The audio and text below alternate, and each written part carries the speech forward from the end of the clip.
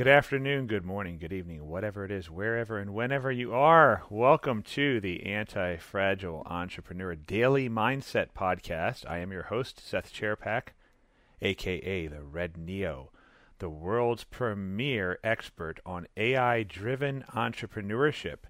And today I want to talk to you about self-sabotage and how it can either keep you from getting started on something, or keep you stuck at a plateau, or more importantly, keep you from reaping the rewards that you truly have earned.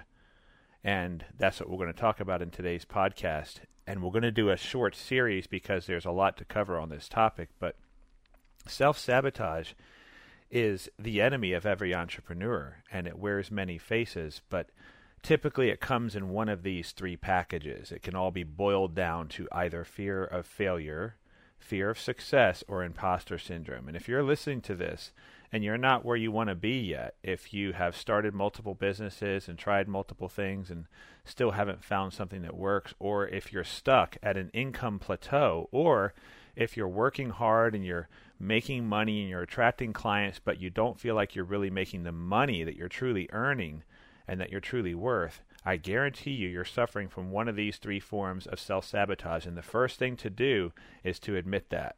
Because what happens a lot of the time is people are like, no, it's not self-sabotage, I just need to find, and then whatever comes after that is some perfect business model or just right business model, or they just want to find out what's working now with this funnel or this copy. They're chasing trends and chasing techniques, trying to make up for a deficit that is inside them. And that's why I tell people that you have to grow for the life you want.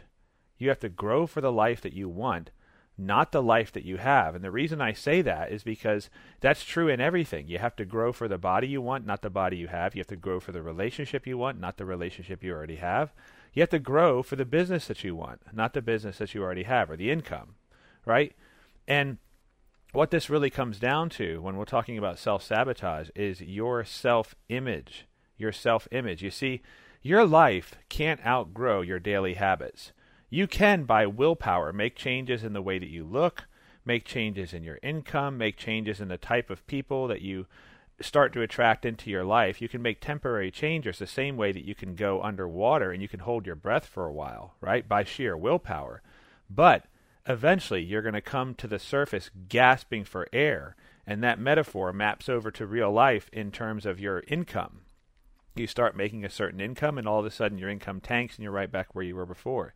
You find a good relationship, but the relationship falls apart mysteriously, or sometimes you are shocked at the things that you do to cause the relationship to fall apart, or maybe the things you didn't see in the other person, or maybe you lose some weight and you start looking really good, but then before you know it, all these food cravings and things come back again, and you're back on the internet searching for ways to overcome food cravings and perfect diets and what you should and should not eat, exercise programs, and all of it boils down to self-sabotage.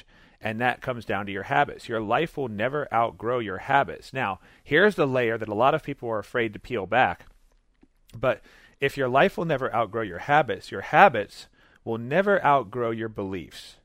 Your habits will never outgrow your beliefs, or what some people call your mindset. Your mindset is kind of like your fixed beliefs. It's the things that consistently drive your thinking and your behaviors. And so your life is never going to outgrow your beliefs, and your beliefs are never going to outgrow your self-image. That is the most important belief in your life. I tell people that the most important sale that you will ever make as an entrepreneur is the sale that you make to yourself about yourself and what you are worth. And all of it, all self-sabotage, overcoming self-sabotage, and truly unleashing that hidden potential that you've always sensed is hiding just up your sleeve. The secret to it is this question: what are you worth to you?